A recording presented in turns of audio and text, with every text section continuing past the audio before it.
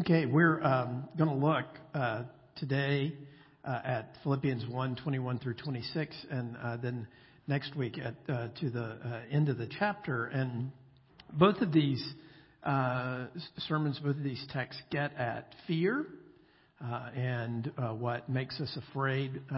Paul's great statement here, for him to live as Christ and for him to die as gain, is a statement basically that he is not afraid.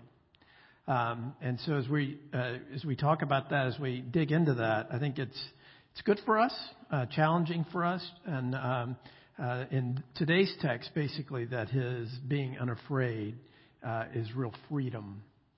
And so, in light of that, let me pray, and then I'll read to you Philippians 1:21 through 26. Join me now in prayer. Father, we come to you. We are full of fear, and fear tends to make us cling to things, to grasp after things, to hold things. And yet, what we learn is that the gospel actually frees us to let go because you hold us, and you will never let us go. And because you will never let us go, it frees us to let go even of our life because you hold our life for us. And so would you give us confidence and joy, contentment, and freedom in that today? We pray in the name of the Father, Son, and Holy Spirit. Amen. So Philippians 1:21 to 26. Text is in the bulletin and up on the screens behind me. This is God's Word. We should hear it and respond to it as such this morning. For to me to live is Christ, and to die is gain. If I am to live in the flesh, that means fruitful labor for me. Yet which I shall choose, I cannot tell. I am hard pressed between the two. My desire is to depart and be with Christ, for that is far better. But to remain in the flesh is more necessary on your account. Convinced of this, I know that I will remain and continue with you all for your progress and joy in the faith, so that in me you may have ample cause to glory in Christ Jesus because of my coming to you again. So I'm going to tell you something at the outset of today's sermon that's going to be really hard to believe. And that is that there are people in this world who actually entrust to me and to me alone the care of their 20-month-old for periods of time, at lengths of time. Yesterday it worked out that I had my son-in-law, my daughter-in-law and my son had some things to do. Marty had some things to do, and so it was just me and my grandson. He was out of sorts, unhappy, don't know why he was out of sorts. He was out of sorts before he got to me, so it wasn't me. And so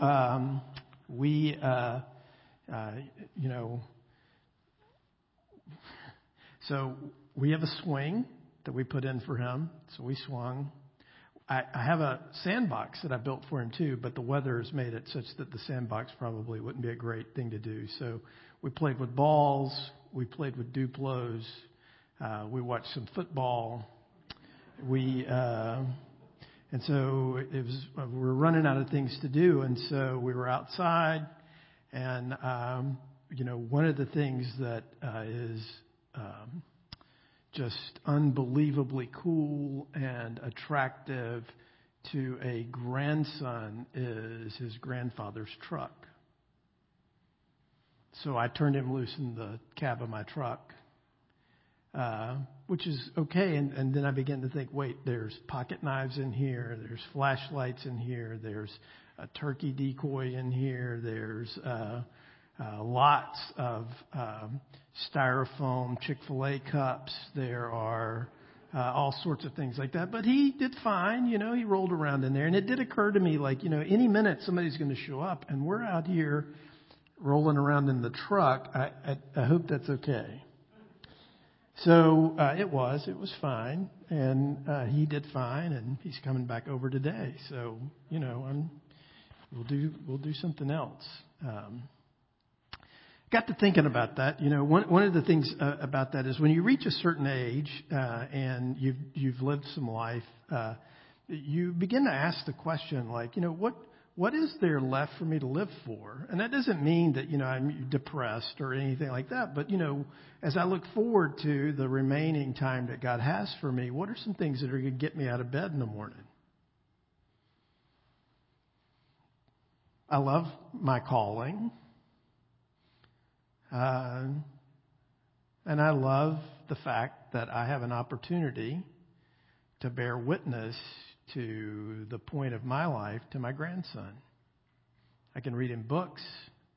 I can pray for him. I can put my hand on his head. I can walk him around. I can show him all the great things that God has made, introduce him to the great things that God has made for us to eat, and all of those sorts of things. And so as I think about that, I think, that's energizing to me. That makes me think, if God called me home today, that would be a great thing. I would enjoy that. But I have a lot of joy ahead of me too, right? A lot of useful labor. Even if you guys fire me today in the congregational meeting, I still have, ministry to do with the people near and dear to me. And so as I thought about that yesterday, one of the things that occurred to me about that is, there's great freedom in that. And I think that's the point, really, that Paul is getting at in this text. Because what he says to us, what he says to the church at Philippi is this. Look, whatever Christ has for me, it's what Christ has for me. And it's good. If he chooses for me to die, then I have joy eternal. And if he chooses for me to stay, then I have fruitful labor, and I can stay, and I can work, and I can serve you. But the thing to notice about that is that whether he lives or whether he dies, it's not ultimately about himself or his autonomy or his fulfillment. It is for the sake of Christ and for the sake of Christ's people. That's a profound thing for us, right? And I think one of the reasons why we miss a lot of joy, one of the reasons why we're not content, one of the reasons why we're not happy is because we're grasping onto things. We think that life can only be lived, life can only be enjoyed if I have this thing. And I am going to hold tight to it. And without this, my life has no purpose and no meaning. But what Paul says is, because I am in Christ, dying is good, living is good. Either way, I am set free from the focus upon myself. I'm set free from trying to grasp after things that give me that would seem to me that I could wring some sort of life out of. And the fact of the matter is, because of these other things, they motivate him, they move him, they set him free. He can be joyful as he's chained to a Roman soldier because he realizes that his life is not his own. It belongs to Jesus. And because it belongs to Jesus, whatever Jesus has for him is good.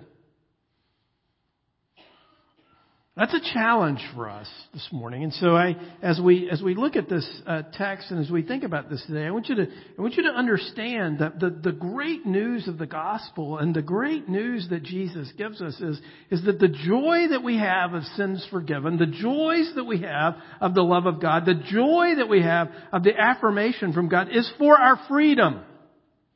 And that freedom allows us to take from His hand what He has for us, knowing that in the end, or in the beginning, it's good.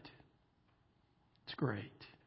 So you guys can go ahead and put my notes up there, because this is worth us asking. For whom or for what am I living, and for what or for whom am I willing to die?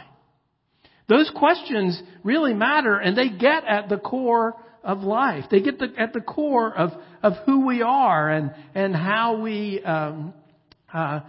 think about our lives and the things that matter to us and the things that are valuable to us.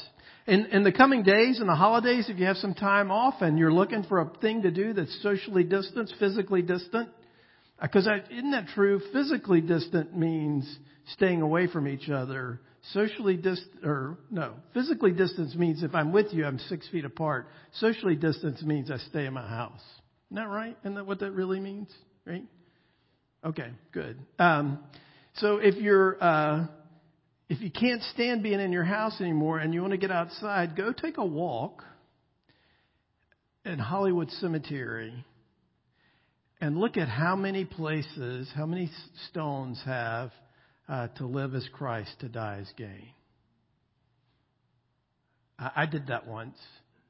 You'd be amazed. at how many stones in that cemetery have that on it. It's a great thing to think about, great thing to contemplate. And as you walk through there, you see those stones and you think about what must their life have been like? What was that like for them, right? And so as we unpack this morning, this is a pretty straightforward thing, right? I mean, the fact of the matter is many of us are afraid. Many of us are afraid of death. Many of us are afraid of shame. Many of us are afraid of exposure. Many of us are afraid of all sorts of things like that. Many of us are afraid that if people really saw what happened in our houses or whatever, that we would be undone. But what the gospel does for us and what the work that Paul is saying to us here today is, listen, if the gospel is true, if Jesus really did this for you, then you're free, and you're free to quit thinking about yourself. You're free to quit thinking that you are the measure of things and that your autonomy is what matters in the world. Actually, what you're set free from is to realize how beautiful the gospel is, how beautiful Jesus Christ is, what it is He has done for you, and the great freedom that you have now to give your life, your money, your time, your energy for Him and for His people.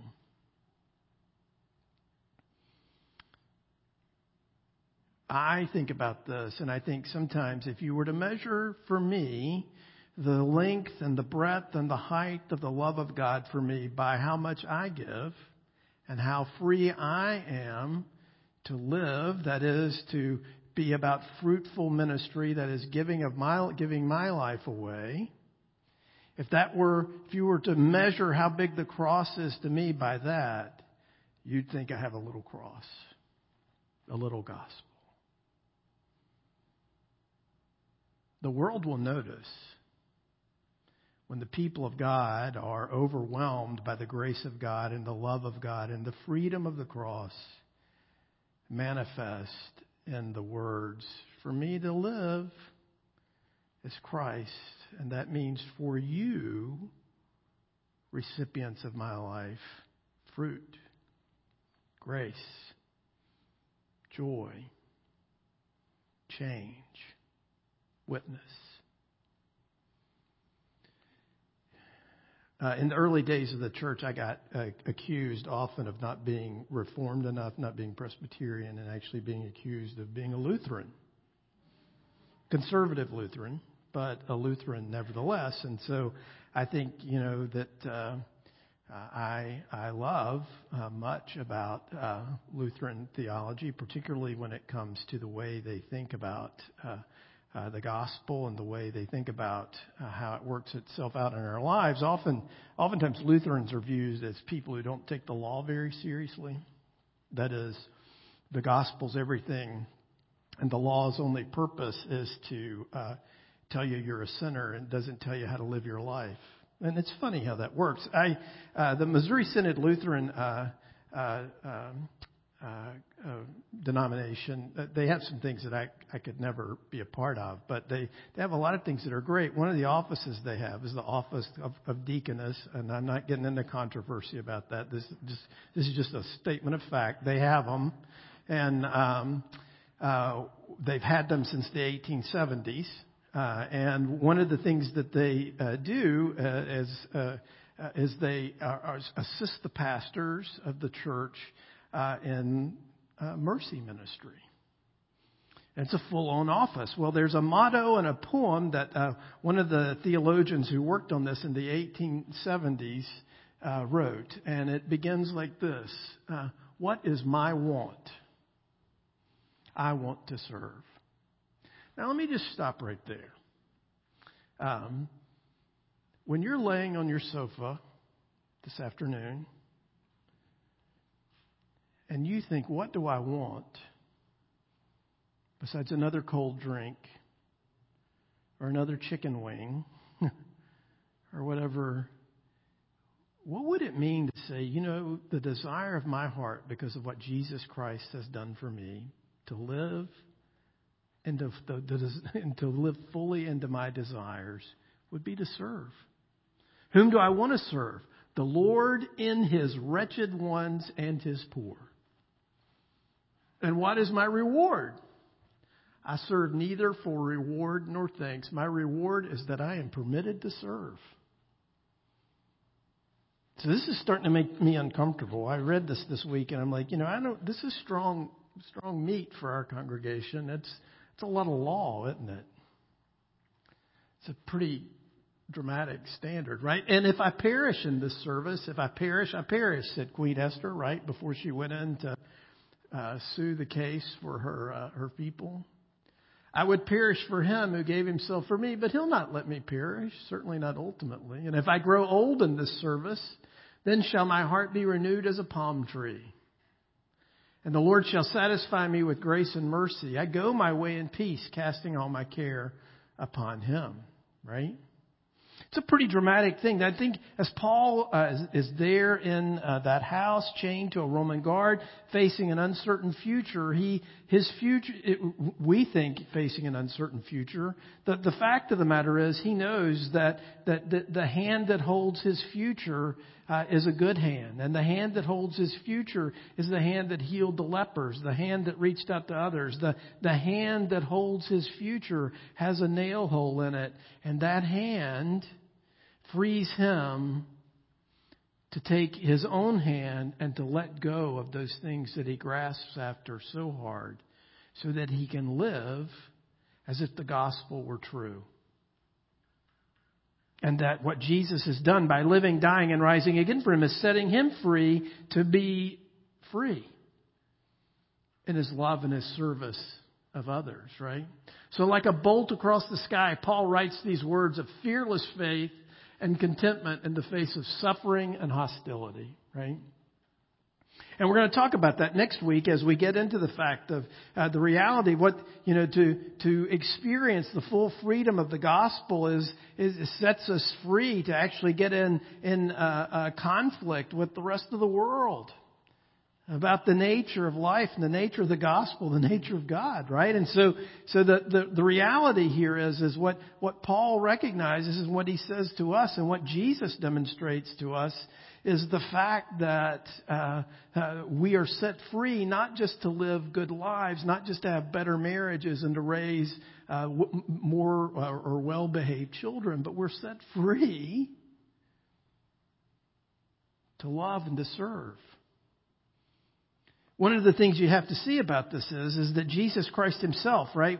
If you were to ask him, like, Jesus, what are you doing here? What brought you here? And what Jesus would say is that the Son of Man came to serve and to give his life as a ransom for many. If I say I belong to Jesus, if I say I follow him, wouldn't it look like over time that I begin to look like him? That what my life is about and the work that Christ has done for me is that I am set free, even in the small ways, even in the big ways, even within the constraints of my life, to bear witness in service, right? Maybe you're a mom at home with a lot of kids. What would that look like? I mean, your life looks like service, doesn't it? Maybe you're in an office with people who are grappling and scrapping to climb the ladder. What would that look like? In all of these places, what we recognize and what Paul gets at here is that regardless of the circumstance that we find ourselves in, our lives bear witness to who it is that we serve and who it is that we belong to. Just as a reminder that one of the things that we forget about Jesus and our culture is that, the one that we say we belong to, he said these things. He who loses his life for my sake and the gospel's will save it. Be faithful unto death and I'll give you the crown of life. It's hard for a rich man to enter the kingdom of heaven. Love your neighbor as yourself. Next one. Sell your possessions and give alms. Where your treasure is, there will your heart be also. Whatever you would that people do to you, do so to them. Love your enemies and do good to those who hate you. Love the Lord your God with all your heart, soul, and strength and mind. Do not fear those who kill the body and after that have nothing that they can do. Why do you call me Lord, Lord, and don't do what I say? Right? So this Jesus, who is the warm and loving and welcoming person that he is, shows us, by virtue of the freedom that he died to give us, this is what it looks like. This is what it's about. This is how life manifests itself, right? So in the gospel we find Jesus, and in Jesus we find a reason to live and a reason to be willing to die. And so Paul's so free that regardless of how his life turns out, he's full of joy, right? So I think this is a challenging thing for us. It's a hard thing for us. And I want to break down two particular things about it this morning. And one is this. Someone came up to me after the early service and said, I think my spouse would die for me, but they won't take out the trash.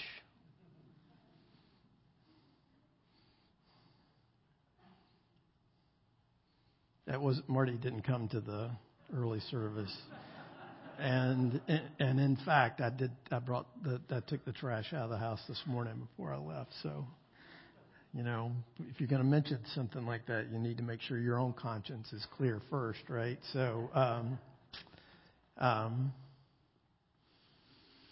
pondered that a little bit. And I think there is a bit of wisdom in that. Part of the wisdom that I think is in that is, sometimes we think about this, about dying for another person, living for another person, serving them in that way, or being willing to die for them, is such a big thing that it's hard for us to imagine what it would be like to, shake the water out of your toothbrush before you put it in the toothbrush holder so that it doesn't run down and make the bottom of it mildew. I've never mastered that. I love my wife, and she is dear to me, and I think she wishes I would do that, right? So what I'm talking about here is not the grandiose gesture so much as it is our love drives us to think, even in small ways, how might Jesus be manifest and the gospel be witnessed to in the way in which I serve this person I love. I'm reminded, too, as we think about this, what it means to live for someone and what it means to die for someone.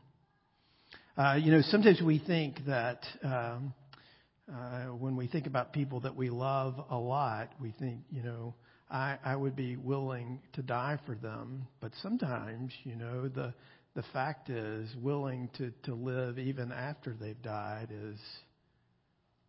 is a great gift. When it became clear that my mom was dying and that her kidneys were shutting down, the doctor had talked to me because I guess he had gotten a sense from my dad about how hard-headed he was, and that when I sat my dad down with the doctor to talk about this, for him to deliver the news, I sat next to my dad. I put my hand on his knee, and the doctor said, her kidneys are not functioning, and there's nothing we can do about it. She's 86 years old. And so I knew the first thing out of my dad's mouth was, well, take one of mine at 86. And the doctor said, well, it'll kill you. And he's like, I know that.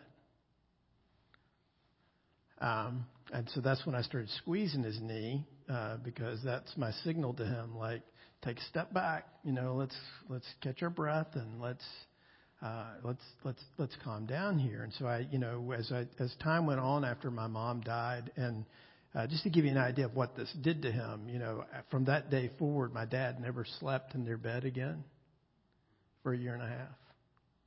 He only slept in his recliner because he couldn't bear the thought of climbing into the bed they shared for 67 years by himself.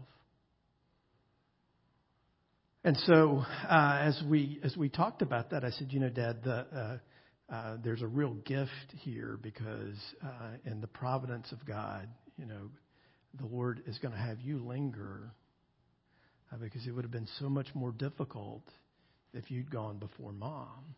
And I said, I don't say that to criticize her or to say anything that would have been difficult about our circumstances, but that's the truth, and so it's a real gift. And he acknowledged that. He believed that. And I think he was able to acknowledge that and to believe that because even as devastated as he was, he trusted that Jesus held his life and held her life. And that, as he would say to me often, we got to believe that the Lord does all things well. So as we think about this today, what the gospel does for you and for me is it sets us free. That's the source of Paul's joy. I would suspect today, if you lack joy, it's because you don't feel free. You're afraid, and you're a slave to that. You feel put upon. You feel uncertain about the grasp that the Lord has on you. The cross of Christ, the work of Jesus, is stronger than any of your fears. And believe it or not, it's even stronger than your selfishness. So that the love of God is so great that it sets us free to be willing to live or to die. Because in either way, Jesus is central to that. And he is utterly trustworthy. Would you pray with me? Lord, we need a sense of this today because we forget. We're so busy and we're so overwhelmed with life that this reminder today of what really matters, of thinking through what it means to live, what it means to die in you is so profound. Would you help us? Lord, I pray too that for those today who are afraid, that you would grace us with real freedom. The scriptures tell us, Jesus, that a big part of your ministry was to free those who had lived their lives in fear of death. And so would you free us from the fear of death, but would you also free us from the fear of living if we can't live for ourselves? That real life, real joy is found in life in you. Would you do that work for us? In the name of the Father, Son, and Holy Spirit. Amen. Let's confess our sins together by using this confession that's printed in the bulletin. Pray with me. Almighty God, by the power of your Spirit, you raised Jesus from the grave and crowned him Lord of all. You have graciously poured out that same Spirit upon your people. We confess that we have not bowed before our Lord or acknowledged his rule in our lives. We have often persisted in ways that lead to death and failed to give him glory. Forgive us and raise us from sin. Give us grace to find our lives in Christ alone. Strengthen us to take up our cross in following Jesus, who rules the world and is head of the church, his body. Amen.